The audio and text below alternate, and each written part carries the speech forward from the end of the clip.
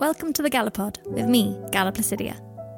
In this episode, I'm reading the second part of my fic, Exposure. If you're not here for Drarry fanfic, you're in the wrong place.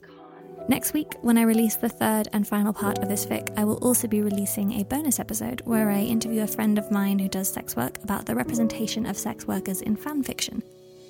I'm really excited about this bonus episode. I think it has some very insightful things to say about the way fandom deals with this issue, so do tune in for that next week.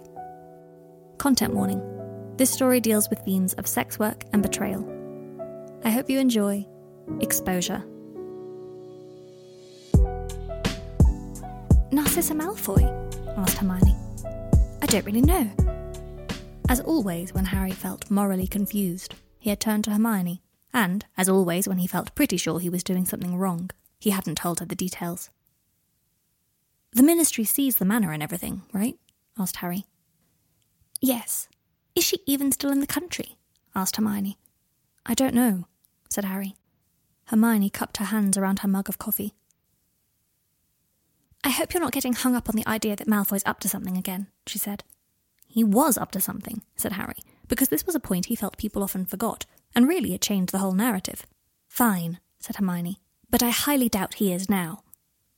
No, I know, said Harry. I was wondering. He asked his accommodating secretary to bring him Draco Malfoy's file. Draco Malfoy had apparently served his time in Azkaban without any mishaps.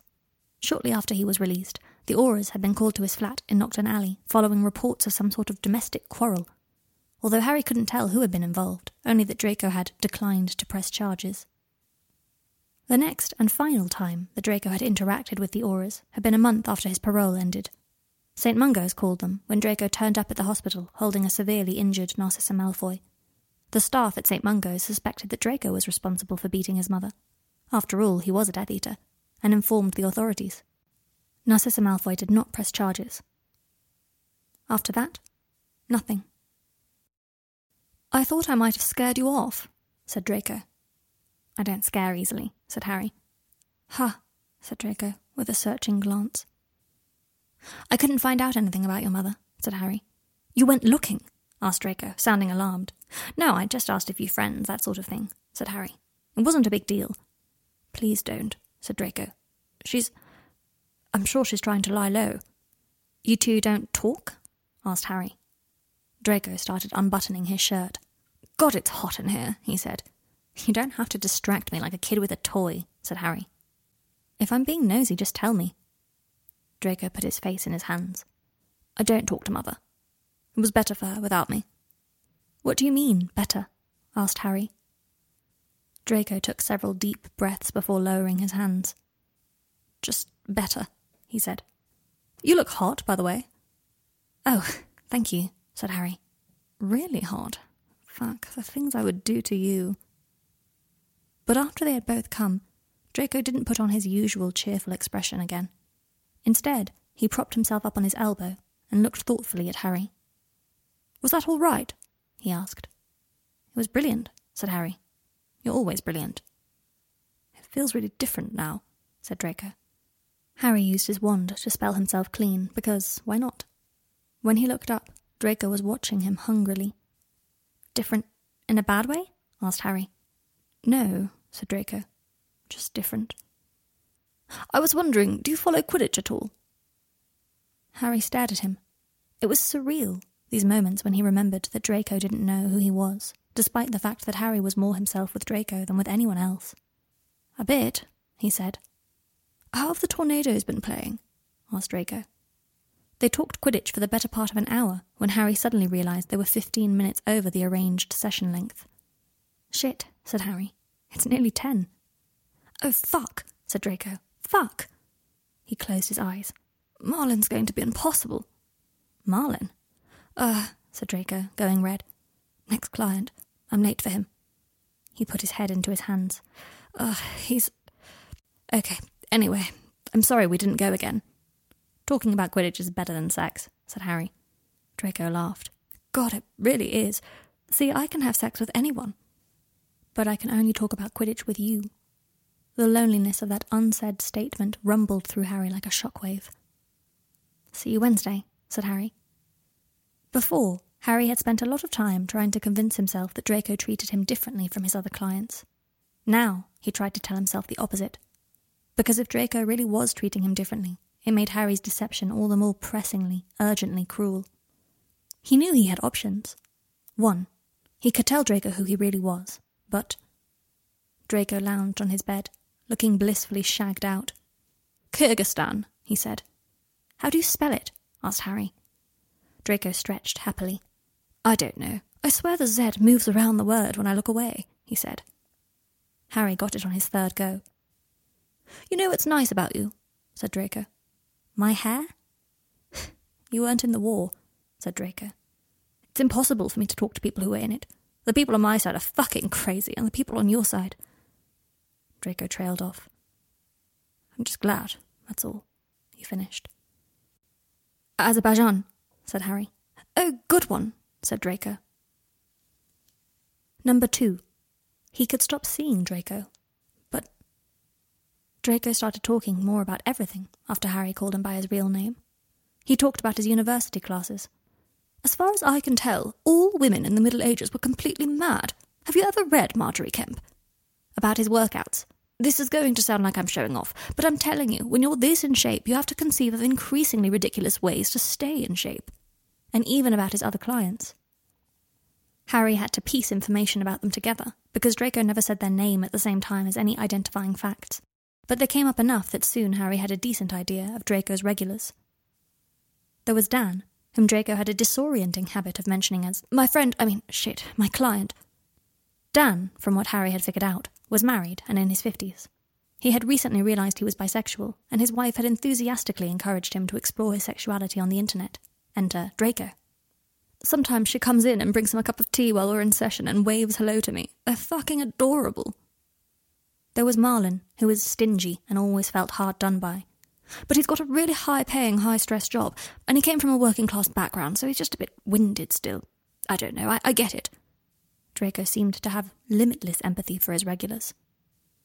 There was Arthur and Haroon and Tom. He mentioned them in passing, relating funny things they had said. He never mentioned his actual friends. It eventually became clear to Harry that that was because he didn't have any. Harry's third option was inevitably both the worst and the easiest. Number 3. Continue to develop a relationship built on deception with Draco Malfoy. Maybe Harry had made too many sacrifices when he was younger. Maybe all that was left in him was selfishness. Maybe it was just that he had grown to care deeply about Draco, and he couldn't stand the thought of hurting him actively, either by leaving or by telling him the truth. Whatever the reason, Harry did not leave, and he continued to answer to James. Harry had forgotten about the tickets Ron and Seamus had got to go see the Chudley Cannons. All day he was looking forward to seeing Draco, and at the last minute, Ron showed up at his office, dressed in orange, and said, "You ready?" So it wasn't until the following day that he saw Draco. "He's alive," said Draco, although his smile was rather strained. "I'm really sorry about yesterday," said Harry. "I forgot I was going to see the Cannons." "From bad to worse," said Draco, but he lightened up when he saw how repentant Harry was. After they'd both come, they ended up getting into a strange conversation about insect stings. "I was stung on the eyelid once, by a wasp," said Draco. "I don't believe you," said Harry. Draco shook his head. "I'll prove it," he said, looking through his phone. "Hang on, can I text this to you? It'll be easier, and then you can tell me next time you plan on leaving me languishing like a maiden in a castle." "I'm sorry," said Harry. Draco waved him off. "It was fine." Harry had a sudden flash of Draco waiting by his laptop to talk to him, and eventually realising he wasn't going to show. The wasp sting picture arrived on Harry's phone seconds later, a miserable, swollen-faced Draco staring off into the distance. "You look so grumpy," said Harry, laughing. Draco laughed too. "It was awful. I had to cam looking like that, and all the creeps crawled out of the woodwork with their strange insect bite-related sexual suggestions, and Dan and Haroon spent like 3 days putting arseholes in their place in the public chat until I looked normal again." "Couldn't you just have glamoured it?" asked Harry. Draco went very still. He was wearing the shirt Harry loved so much, the one that made his eyes tilt over from grey to blue. He fiddled with the cuff, looking as if he were trying to decide to tell Harry something. Harry waited. "I don't have a wand," said Draco. "What? But I..." "Returned it to you," he had almost said. He had sent it to Draco's lawyers at least, and they had assured him it had been returned. "I thought prisoners had their wands returned to them upon release," he said. "They do," said Draco. "It was afterwards." "What was?" "That it was broken," said Draco. "You broke it?" "I didn't say that." "Draco, did someone break your wand?" Draco shrugged, looking at his hands. "Can't you buy a new one?" asked Harry. "What, from Ollivander?" said Draco. "I could," Draco sighed. "No, it's not even that." He paused. "It sounds so dramatic. They implied that I would be safer in the Muggle world than the Wizarding, which has so far proven true, so..." Harry was too angry to form a full sentence. "They?" he asked. "Miscellaneous," said Draco. "You know, vigilantes. The Harry Potter Brigade." Harry sank back into his chair, winded. "What do you mean? Are you claiming Harry Potter broke your wand and exiled you?" "No," said Draco, frowning. "He wouldn't do something like that. He's insufferable, but..." He drifted off into thought. "Decent. He's very decent. At least he was. I don't know what he's like now, or does funny things to people." Harry thought of his complete inability to engage with his friends, his shitty, well-paid job, and his habit of floating through conversations without really being there. He thought of what he was doing to Draco, and was not at all sure he was still decent. "But," he said, dragging himself back to the present, "what do you mean by the Harry Potter Brigade, then?" Draco waved his hand. "Oh, you know, the Chosen One didn't sacrifice himself so that scum like you could live happily ever after. They make a bit of a religion of it. You must know what I mean." Harry shook his head. "I don't really keep up with that sort of thing," he said. "One of your more lovable qualities," said Draco. Harry tried to laugh. He felt sick. "James," said Draco, "are you all right? I'm sorry, I didn't mean to complain." "You didn't deserve that," said Harry. Draco gave a little twitch of his shoulders and smiled, clearly not saying what he was thinking. "It's not like you killed anyone," said Harry. "You weren't exactly into being a Death Eater." "I got this very exciting cock ring in the post. Shall I show it to you? It lights up," said Draco, effectively ending the conversation. Harry took a picture of the Daily Prophet Quidditch section the next morning and texted it to Draco. The response was immediate. "You are an absolute legend. Real MVP over here. Don't thank me. I only sent it as further proof that your hopes for the Tornadoes are delusional. True fans are there when the going is bad. / when the Seeker accidentally confunds herself and ends up wandering the deserts of Kuwait. There's never been a good time for the Tornadoes. Excuse you. They did all right during my 5th year. Fluke. Can't speak to you when you're like this. You in class? Library. Writing a Thomas Hardy essay. It's bleak as hell. Never read him. I'll give you the précis. Rape is bad. Oh, good to know. You heard it first here, folks. Lol. I'm just at my bullshit job. Peddling bullshit. But you do it so well. Yeah, I guess. Was that a serious moment? Did I misjudge? In my experience, you don't misjudge anymore. Oh. That was... nice. Do you have many friends? Asked Draco. He had been quiet and preoccupied all session, and they hadn't done anything sexual yet. Actually, they'd been having sex less and less, which made Harry feel all sorts of things. Principally, it made him feel as if he were getting through to the hidden parts of Draco. Draco had a pronounced tendency to deflect using sex. The idea that Draco was allowing Harry in beneath his armour made Harry feel a strange, guilty sort of rapture. Yeah, I think so, said Harry. Quite a few. Draco nodded. That makes sense, he said. How about you? Asked Harry. Met anyone nice at uni? Draco frowned, fiddling with the tie around his arm. Harry had several times mentioned that he didn't mind about the mark, but this only made Draco change the subject, not the habit. Oh, said Draco. Yeah, I guess. He twisted his mouth. Harry was visited by an intense desire to jump through the screen and hug him. Hard to make friends, said Harry.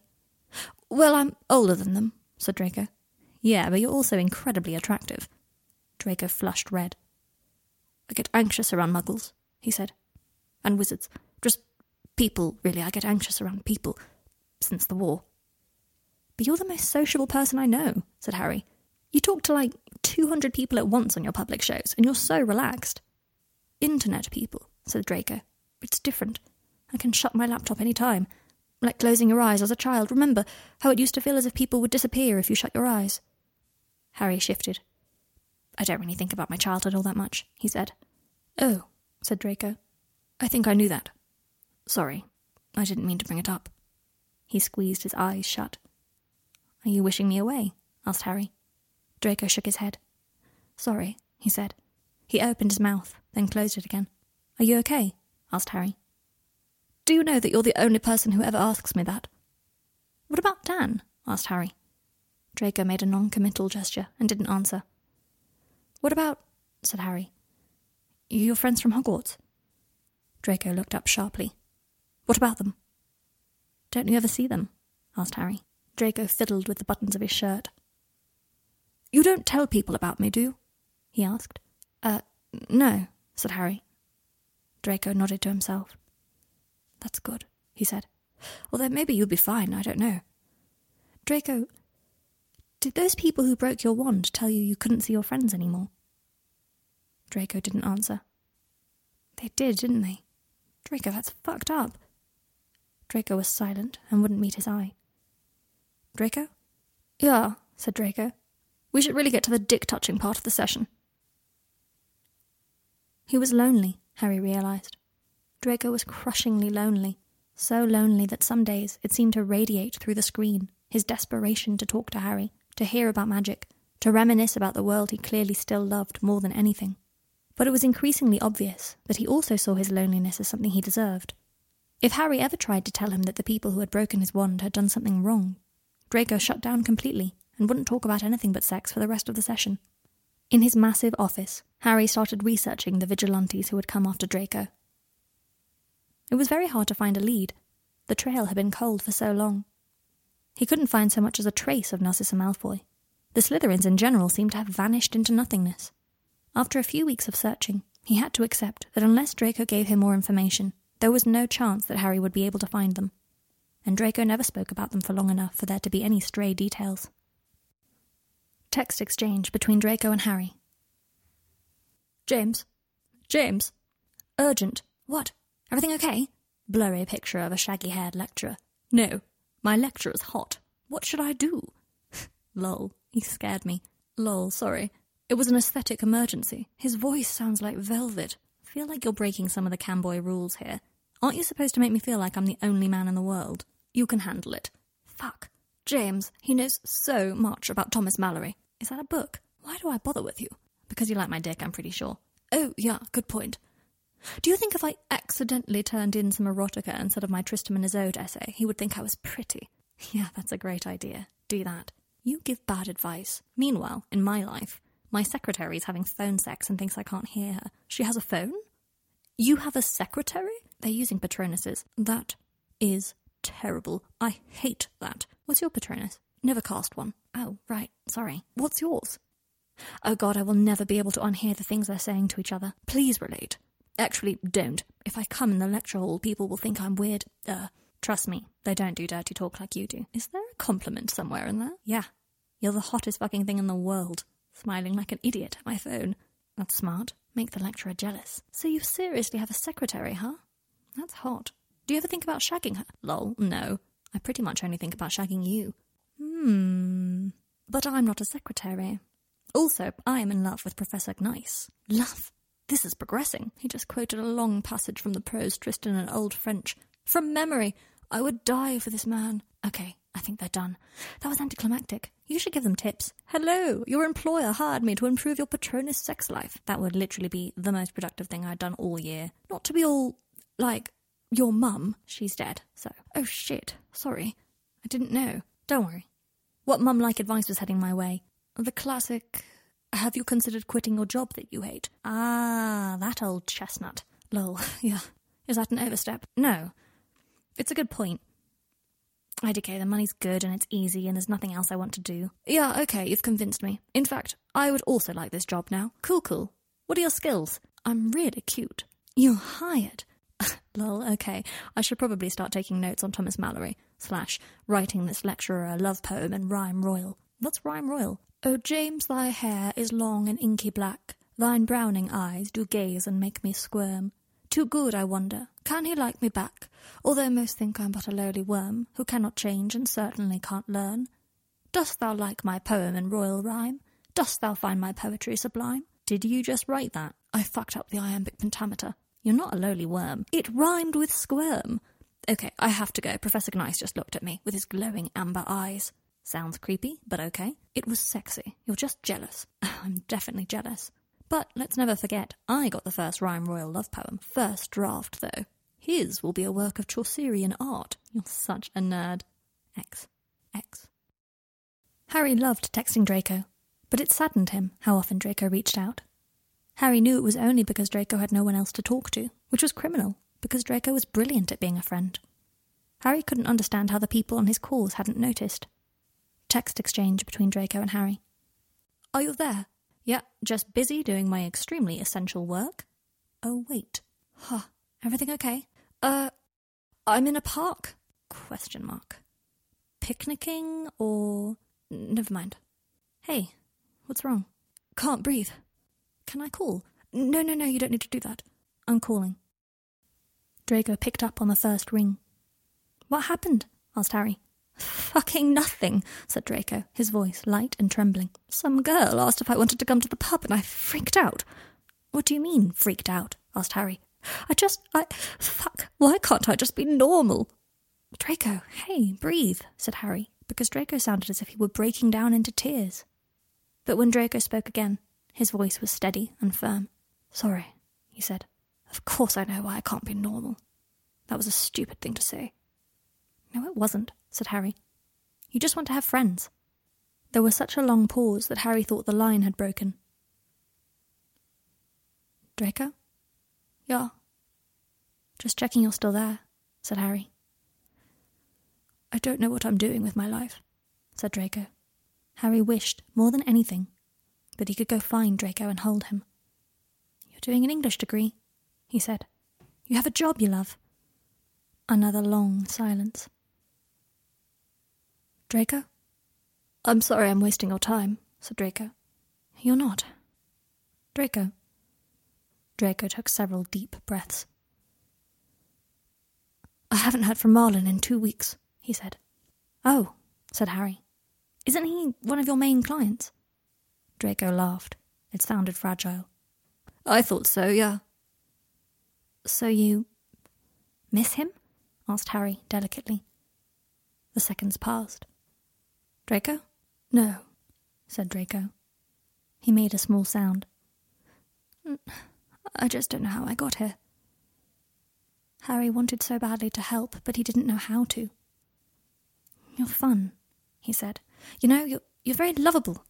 I feel like you're going to figure everything out because you've become so... Fun, said Draco, and Harry realised he had said the wrong thing. Not just fun, he said. I have to go, said Draco. Draco, I don't just like you because you're fun. Draco laughed, lightly this time. Harry could feel him slipping away. No, I'm also very sexy. Speaking of which, same time tomorrow for our private session? Sure, said Harry. Marvellous. Right, I'd best be off. Draco, ciao. Draco hung up. Text exchange between Harry and Draco. Ciao is a wanky thing to say. I think you know that. Yeah, okay. Arrivederci. I'm sorry I called you fun. I meant it as a compliment. I think I just need a nap. I'm like a baby.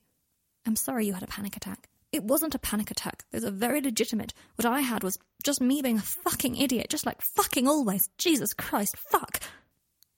You're being very hard on yourself. You don't know what the fuck you're talking about. Hard on myself. What fucking nonsense. James? I'm sorry. No, you're right. My life is a shambles. I'm not in a position to give you advice. I'm just sorry to see you unhappy. X.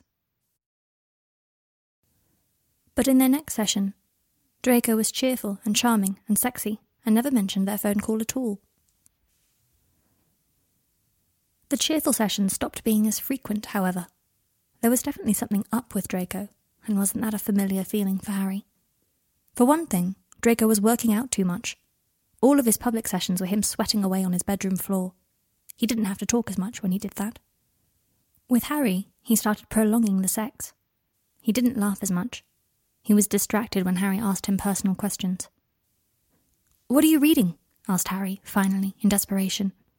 Draco was wanking with a glint in his eye that seemed less like arousal than determination. Draco's hand paused. "I'm not," he said. "You're always reading something," said Harry. Draco lowered his eyebrows, as if he was just realizing that what Harry had said was true. "Haven't had the time, I suppose," he said. If you were here, do you know what I'd do to you?" "You've seemed off lately," said Harry. "Is everything okay?" "I think I'd take it slow. Well, slow-ish. I'd straddle you in that chair and just kiss you to begin with, my hands in your hair. I like the look of your hair. I bet you'd let me tug on it if I asked nicely." "I'm just worried about you," said Harry. But it was impossible to get Draco to talk when he didn't want to. "You all right?" asked Ron at the pub. "Yeah," said Harry. Then, when he saw that Ron wasn't satisfied, "Bit worried about something at work," he added. "How's it all going with Malfoy?" asked Ron. "What? Are you still, camming with him?" Harry took off his glasses and rubbed his eyes. "Yeah," he said. And it wasn't until much later that he realized Ron hadn't pursued that line of questioning, despite it clearly being a fucking weird thing that ought to be questioned. Harry made sure to have a session on Draco's birthday. Draco didn't say the day was anything special, and cringed when Harry mentioned it. "What?" asked Harry. "Don't tell me you're one of those people who hates birthdays." "I hate getting older," said Draco. "Pretty sure you're going to be hot well into your 80s, said Harry. "You've got good bone structure." But Draco folded his arms over himself, looking suddenly slight and small. "I'm a twink," he said. "Nothing good happens to twinks when they age." "You're not a twink," said Harry. "It's literally my category on the fucking site," said Draco. He unfolded his arms to rub his temples. "It's fine. It's just an occupational hazard of having a job where my looks are important." "You're 23. I'd say you have a second before you need to worry about aging." "I know," said Draco, but he still seemed stressed and unhappy, although he cheered up enormously when Harry gave him a birthday tip. Draco seemed so off-kilter that it was particularly annoying that the next few weeks were, for some mysterious reason, the busiest Harry had been in years. There were weddings, and stag parties, and picnics, and drinks parties, and Hermione's book launch, and Ron suddenly wanted to catch up just the two of them, and before he knew it, 3 weeks had passed without Harry seeing Draco once. They texted, but it wasn't the same. Anyway, Harry was too busy to do more than perfunctorily answer Draco's messages about his lecturers. As Harry's answers grew shorter, Draco stopped texting as often. When Harry's life finally emptied, Draco was scheduled to do a public session. Harry opened his laptop, looking forward to hearing Draco's voice. He often treated Draco's public sessions as a sort of foul-mouthed radio program, and laughed along to Draco's jokes as he did chores. But Draco wasn't online. Draco had never missed a public session. He was regular as clockwork. Harry texted him, "Hey, you're not online. How am I supposed to fold laundry if you're not reading the Communist Manifesto wearing only a thong?" Draco didn't answer for several hours. Felt a bit under the weather." "You're ill?" No, I'm fine, just a cold. Because I booked in to see you tomorrow, but happy to postpone." No, I'm fine, really. Just needed a bit of extra sleep. Excited to see you." "I missed you." Draco responded with a smiley face. All day, Harry waited with breathless anticipation to see Draco. He hadn't exaggerated. He really had missed him. So much, in fact, that somewhere in the back of his mind he knew that the situation was unsustainable. He wanted so much more than video chats on a laptop. He wanted to cook Draco dinner. He wanted to go to Quidditch matches with him. He wanted Draco to put his hand on Harry's thigh under the table at pub nights. He tried not to think about any of that, and to focus instead on the fact that he would be seeing Draco soon. They would touch themselves. He would make Draco laugh. Draco would mock him for never remembering Suriname. But when Draco came on the screen, it was immediately apparent that none of that was going to happen. Draco looked haggard. His red-rimmed eyes were too big for his face. His cheeks seemed to have withered into his skull. He lay in his bed, but it wasn't sexy. It was all too obvious that he was there because he couldn't get up. "Hey," he said. His voice sounded like gravel. "Draco," said Harry, "what happened?" Draco blinked slowly, as if he didn't understand the question. Even through the filters Harry knew Draco used to hide blemishes, Harry could see that his lips were flaking with dry skin. "What do you want to do?" said Draco, mostly whispering. His eyes were glassy and unfocused. "What's your address?" said Harry. If Harry hadn't been worried before, the fact that Draco simply told him would have been enough to let him know that something was seriously wrong. He apparated to Draco's building in Deptford. It was a shabby, derelict sort of place. The front door didn't shut properly, and the stairwell stank of urine. "I'm outside," texted Harry. Draco didn't text back, or pick up when Harry called. He hesitated to apparate inside. He decided to knock first. The door was opened immediately by a young woman with a pinched face. "Is Malcolm here?" asked Harry. The woman's face grew even more pinched, which Harry would not have thought possible upon first seeing her. She had a face like a laundry peg. "Oh, no," she said, starting to close the door. "No, absolutely not. I tolerated the sex cam stuff, but he is not setting up a brothel in here. No." Harry stuck his foot in the door, preventing her from closing it. "He's my friend." The woman stopped trying to close the door on Harry's foot to give him a suspicious look. "He doesn't have any friends," she said. "From school," said Harry. She looked at him for a second, as if trying to decide how Harry would brutally murder her if she were to let him in. "Fine," she said, and stepped aside. "Actually, this is perfect. He owes me rent. I'm not covering for him again." "He's sick," said Harry, following her into the flat. "Yeah, and he'll be sicker if he gets us evicted. I'm Tracy, by the way." James," said Harry. Draco's room had always seemed quite nice on screen. The rest of the flat, however, was not. The front hall was cramped. There was mould on the walls. It was like the worst kind of student accommodation. "Well, James, I'd appreciate it if you could get him to pay up," said Tracy. "How much is it?" asked Harry. She gave him a number that was so small it made Harry's heart constrict. He had spent more than that on a pair of shoes. Granted, only once, and it had been because Ginny said he needed to get over his chronic inability to do things for himself. But still. "I'll pay it," said Harry. Tracy's pinched face relaxed instantly, and suddenly she seemed almost pretty. "You will?" "Yeah," said Harry. Is there a cash point nearby?" 10 minutes later he was back. He handed her double what she had asked for. "Next month's as well," he said. She looked at the money in her hand, clearly wrestling with some moral quandary. "And he's not paying you back with—" "No, Jesus," said Harry. "I told you we're friends." Tracy nodded. "Yeah, okay," she said. She really looked completely different now that she had the rent money. "He's through there." Harry knocked on the door she had pointed towards. When no one answered, Harry pushed it open. It was dark, except for a studio light on the bedside table that served as a lamp. Draco lay in the rumpled bed, cheeks flushed, eyelids fluttering, a sheen of sweat on his forehead. "Draco," said Harry, kneeling next to him and tilting the studio light so that it no longer glared into Draco's eyes. Draco made a soft, heartbreaking sound, but did not wake up. Harry locked the door, then set about trying to make him more comfortable. He turned out the studio light altogether, casting several small balls of glowing light instead. He cast a cooling charm on Draco, and a cleaning charm on the bedsheets which were soaked in sweat. Draco tossed and turned. Occasionally he would open his eyes, stare at Harry, and say, "Pansy?" Harry couldn't answer him when he did that. It felt too wrong to correct him with a name that wasn't his own. He transfigured a cushion into a lumpy mattress and stayed the night. At about 2 a.m, Harry was woken up by Draco's rasping voice. "James, is that really you?" Harry sat up. Draco lay shivering in his blankets, staring at him in confusion. "Hey," said Harry. "You're here," said Draco. "You needed looking after," said Harry. Draco closed his eyes and smiled, although it was quickly replaced by a grimace. "You didn't have to," he said. Harry filled up a glass of water and handed it to Draco, who promptly spilt it all over himself and looked aggrieved. "Sit up," said Harry, casting a drying spell and refilling the glass. He put his hand on the back of Draco's hot head and held the glass to his lips. "Magic's convenient," said Draco, when he had drunk his fill. "It is," said Harry, helping Draco settle himself back into the covers.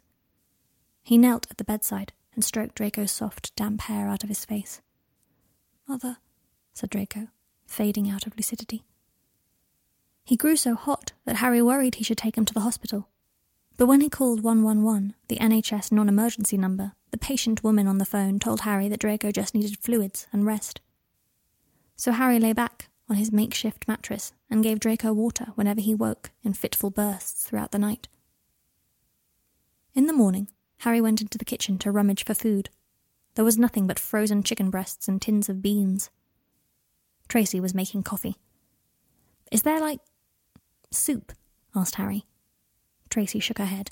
"He only eats 3 things," she said. Harry waited for her to go to work, then summoned Creature so he could make soup. When Draco was awake, he spooned the soup carefully into his mouth. Draco leant against him, falling asleep in between mouthfuls. "How long have you been ill?" asked Harry. "Not ill," said Draco, and passed out. Harry called in sick at work. He watched movies on Draco's laptop. Sometimes Draco would wake up and call for his mother or for Pansy. Sometimes he would just smile and say, "You're still here." The following night, his fever broke. He sank into a deep, untroubled sleep. His temperature cooled, and Harry fell asleep listening to his slow, soft breathing. "James." Harry sat up. It was light. Harry's back ached from the lumpy mattress. Draco lay on his side, his expression open and focused. "Hey," said Harry, rubbing his eyes. "You want some water?" "You came," said Draco. Harry filled up the water glass, but when he held it to Draco's face, Draco sat up and took it in his own hands. "I feel better," he said, although his voice still sounded cracked and hacking. "I was worried about you," said Harry. Draco smiled and lay back, setting the glass on his bedside table. "I think I'm falling in love with you," he said, before closing his eyes and going to sleep. Harry was filled with a growing sense of horror. For the first time, the full meaning of his behaviour dawned on him. Draco loved him. Draco trusted him. Draco lived a life in exile, unloved and unwanted, and trusted no one, and Harry had forced his way through his defences, made Draco reliant on him. Now Harry was faced with the fact that there were only 2 options ahead: tell Draco the truth and shatter Draco's fragile self-belief, or disappear and break his heart. Draco was so much handsomer in person than he was on camera, even though his skin was blotchy and his nose was red. He was solid, and Harry wanted to cling to him, to use him as a rudder with which to guide his own meaningless, drifting existence. He went to the cash point and took out another 2 months' worth of rent. He left the money on Draco's bedside table and disapparated. Hermione listened in grave silence as Harry told her the entire story. "But he's fallen in love with me, and I don't know what to do. I can't tell him. I mean, can I?" Hermione toyed with the tag of her tea bag. They were in a small coffee shop, but she had cast privacy spells so they wouldn't be overheard. "Tell him that you've been lying to him for months," she said. "Yeah. God, and he'll know that first session was meant to humiliate him, and it will make him feel awful," said Harry. "Say you tell him, and he forgives you," said Hermione, frowning. She seemed rather dazed. "What then? This is Malfoy you're talking about, Harry." "I don't know, I guess I'd..." Hermione shrugged off her coat and rolled up her sleeves as she listened. She never rolled up her sleeves. The dreadful scar on her arm was still there, livid and ugly, mud-blood. The words in Harry's throat dried up, words like, "I'd still want to be with him," and "he's different now." Because it didn't matter if he was different. It mattered that his friends were the same people he had once hurt, and that their hurt had lasted. Hermione noticed where he was looking. She blushed and quickly rolled down her sleeves. "You should do what you think is right," she said. I can't date him," said Harry. "Would you want to?" asked Hermione. "It would remind Seamus of Dean, and Ron of Fred, and you of the worst day in your life," said Harry. "It would," agreed Hermione. "Is he worth all that? Can you be sure?" Harry put his head into his hands. "Oh God," he said. "I've done an evil thing." "If you want to be with him, you should be with him," said Hermione. But she was just saying that, and she knew as well as he did that he couldn't do that to his friends, to his family. He had grown so used to seeing Draco as separate from Malfoy that he had forgotten they were still the same person to everyone else, and always would be. He remembered what Draco had said about Harry Potter being a decent person, at least before the war. There was no way he could be a decent person going forward. He could fuck over Draco, or he could fuck over his friends. And his friends were more numerous, and had never done anything to deserve being hurt by him. Should I tell him all the same? He asked. Hermione looked sympathetic. That seems as if it would cause him needless pain, she said. So I'll just stop seeing him, said Harry blankly. It sounded so simple, put like that. Stop seeing him. But those 3 words entailed a million different things, all of them painful. Not getting to make Draco laugh. Not getting into stupid arguments about geography or literature. Not having anyone to care for or worry about. Not getting to see Draco's lovely face grow taut with arousal. When he got home, Draco had texted. "You're Florence Nightingale. I shall build a statue in your honour. Also, did you mean to leave a small fortune in Muggle money on my bedside table?" The texts went blurry as Harry stared at them. He blinked until they were clear, and texted back. "Yeah. Oh, did we shag? I wasn't drunk, I swear. I just was a bit out of it and can't remember. Jesus, no, what the fuck? Ah, good. You were like on the verge of death. Right. Gentlemen, I forgot. So the money... Just thought it might help. Oh, that's thoughtful. It does help. A lot. Thank you. For everything. I woke up feeling... I don't know, I don't want to be embarrassing, but I've been feeling a bit hopeless for a while now. Well, since I was 16. I wonder why. And... Draco, having someone take care of me like that, it was just really unexpected and... Oh, what? Sorry, I'm monologuing. I'm going to be too busy to see you. Right, okay. That's good. Work picking up. That's good, I hope. Harry smashed his phone several times against his kitchen counter, but it was a Nokia, an indestructible. Anyway, I just wanted to say thank you. How long, by the way? Do you think you'll be busy? I mean... A while. Ah, okay, no problem. I have to go. Yeah, of course. Talk to you later. Kiss. Harry put his phone under his mattress and threw his laptop in the bin. He wasn't decent, he realised. If he had been decent, none of this would have happened, because he would have stood up to Ron and Seamus at the pub. He had allowed his post-war exhaustion to turn into laziness, and eventually that had melted into cowardice. He was ashamed of himself. Draco had spent years trying to make something of himself, but Harry had just deteriorated. Luna agreed to meet Harry the next day. He went to her flat and drank her weird elderberry tea. "It's nice to see you," she told him. "It's nice to see you too," said Harry. "How was Greenland?" Her face fell. "It's terrible what's happening to the ice caps," she said. Harry put down his elderberry tea. "That's actually what I've come to talk about," he said. "The ice caps?" asked Luna. Harry nodded. "I want to help. To do something worthwhile. How can I help?" Luna observed him for a moment. "We all have to play to our strengths," she said. Harry nodded. "I know," he said. "I'm happy to go on expeditions. I can fly. I can carry things. Whatever." Luna shook her head. "No, Harry," she said. "Your strength is that people listen to you. They look up to you and admire you." "I don't know about that," said Harry. "If you really want to help, you'll go into politics," said Luna. Harry looked at the ceiling. "Fuck," he said. "You hate that idea," she said. "No, it's not that. I mean, yes. It's that you're right," said Harry. He had thought about it, briefly, the summer after the war. The world had been in chaos, and the people in power were there for the wrong reasons.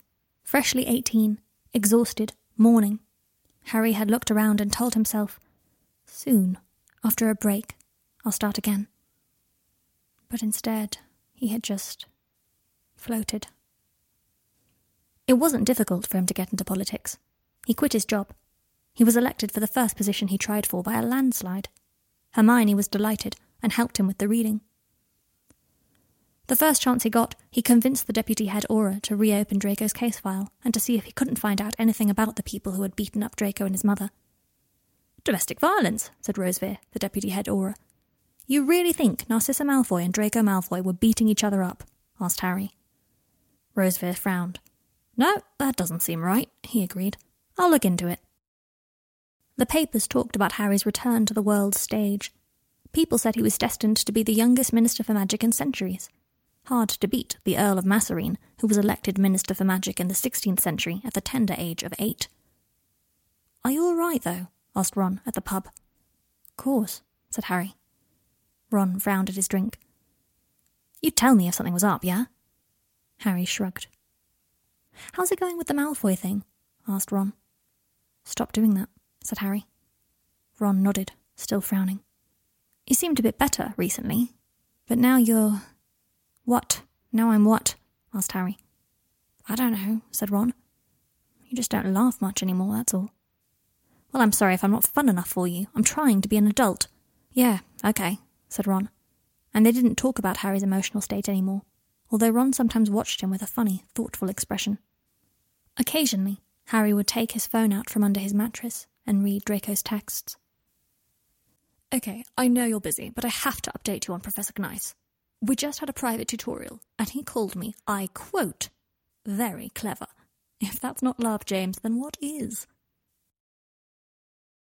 Saw a woman on the tube who looked like Umbridge, but she was wearing a shirt that said Pussy Power, and I had to tell someone. How's work going? I thought you should know that I just accidentally touched a squid. Don't ask me how. I don't want to go into it. How's your day been? You're now looking at the newly instated librarian's assistant. That's right, baby. I got myself a part-time job. Pay is shite, but books and consistency. Consistency is good. So I won't be doing public shows anymore or taking on new clients. But I'll have time to see you when you're more free, obviously. Are you coming back? You're not coming back, are you? Did you meet someone else? We could still be friends. Fuck, that was pathetic. I feel so stupid when I think about you. Because I thought it was real. Harry smoked a lot of weed on days when he checked his phone. Actually, he smoked a lot of weed point blank.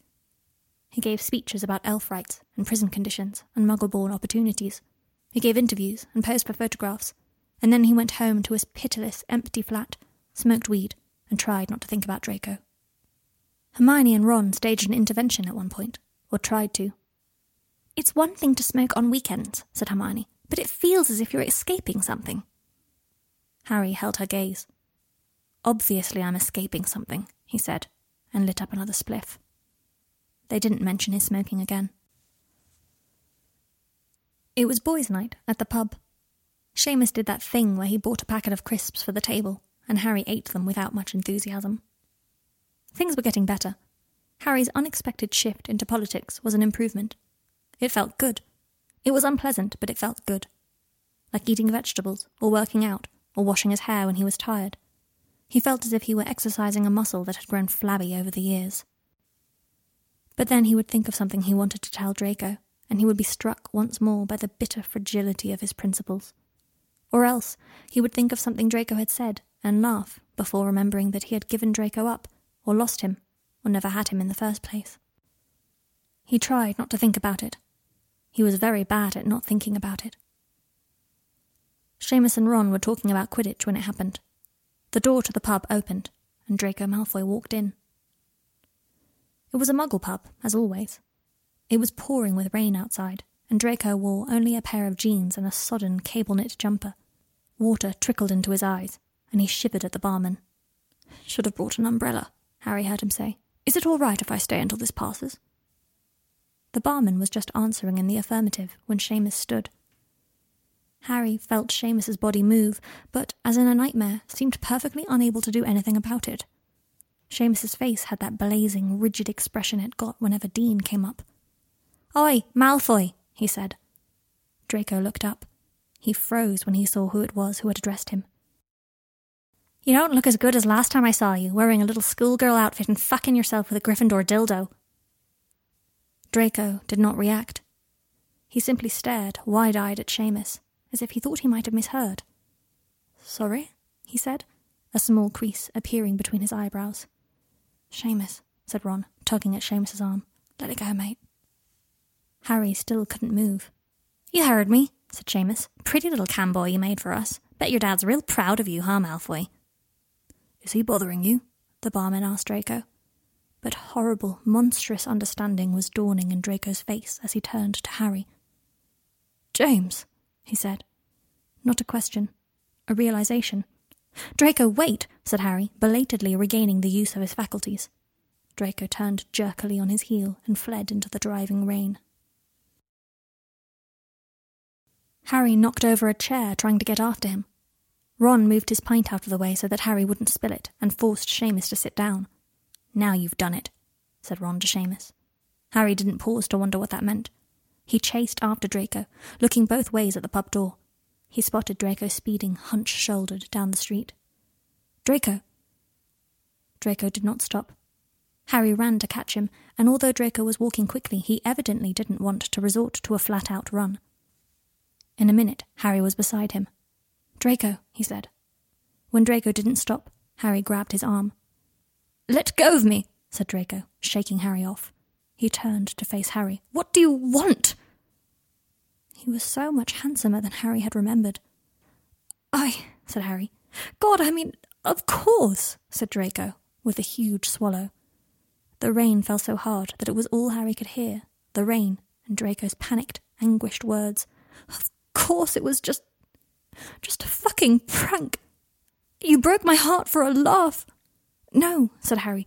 "No, the first session was supposed to be a joke, but did you really need to punish me?" asked Draco.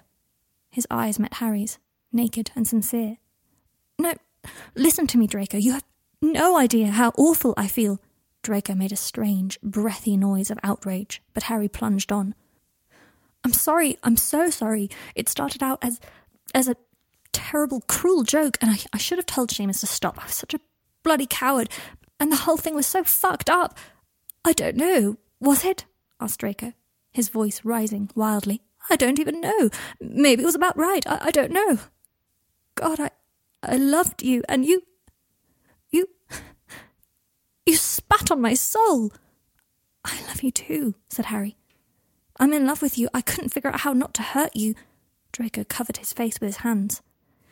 "I know you think I deserve this," he said. "But you don't understand how much it aches. If you did, you'd stop. Wouldn't you? You're not so changed that you would keep going if you knew how much it had meant to me and how awful it was when you... Or maybe you do know, and that's why you did it. Draco, please listen to me. I fucked up, obviously, but it was real to me, okay? I love you." Draco lowered his hands. "Then why did you leave?" "Because I couldn't do that to my friends," said Harry. Draco bit his lip and squinted at the sky, clearly trying not to break into tears. "Oh, God," he said. "I believed you for a second there. Look, can you just accept your victory and leave me alone? I feel more stupid and worthless than you could ever have hoped. You win, completely and utterly." "That's not what I..." said Harry. Draco looked at his feet, scrunching up his face. "Please let me go, Harry," he said quietly, as if he didn't have much hope that Harry would relent. "I love you," said Harry. Draco covered his ears with his hands and gave a soft sob. The desperate pain in Harry's chest made things so much clearer, because fuck his friends, fuck everybody. No decision of Harry's that made Draco look like that could possibly have been the right call. "Please stop," said Draco. "Okay," whispered Harry. Draco swallowed once more, turned around, and walked away. That was part 2 of Exposure, written and read by Gala Placidia. Tune in next week for part 3 and for the bonus episode. If you enjoyed this episode, leave a rating and review on the Apple Podcast app, and why not share it with a friend who you think will like the show? For more stories by me, head to AO3. I also have an Instagram, @LetThemeEatBooks, where I post reviews of the books I read, so please say hello on there. Thank you so much for listening.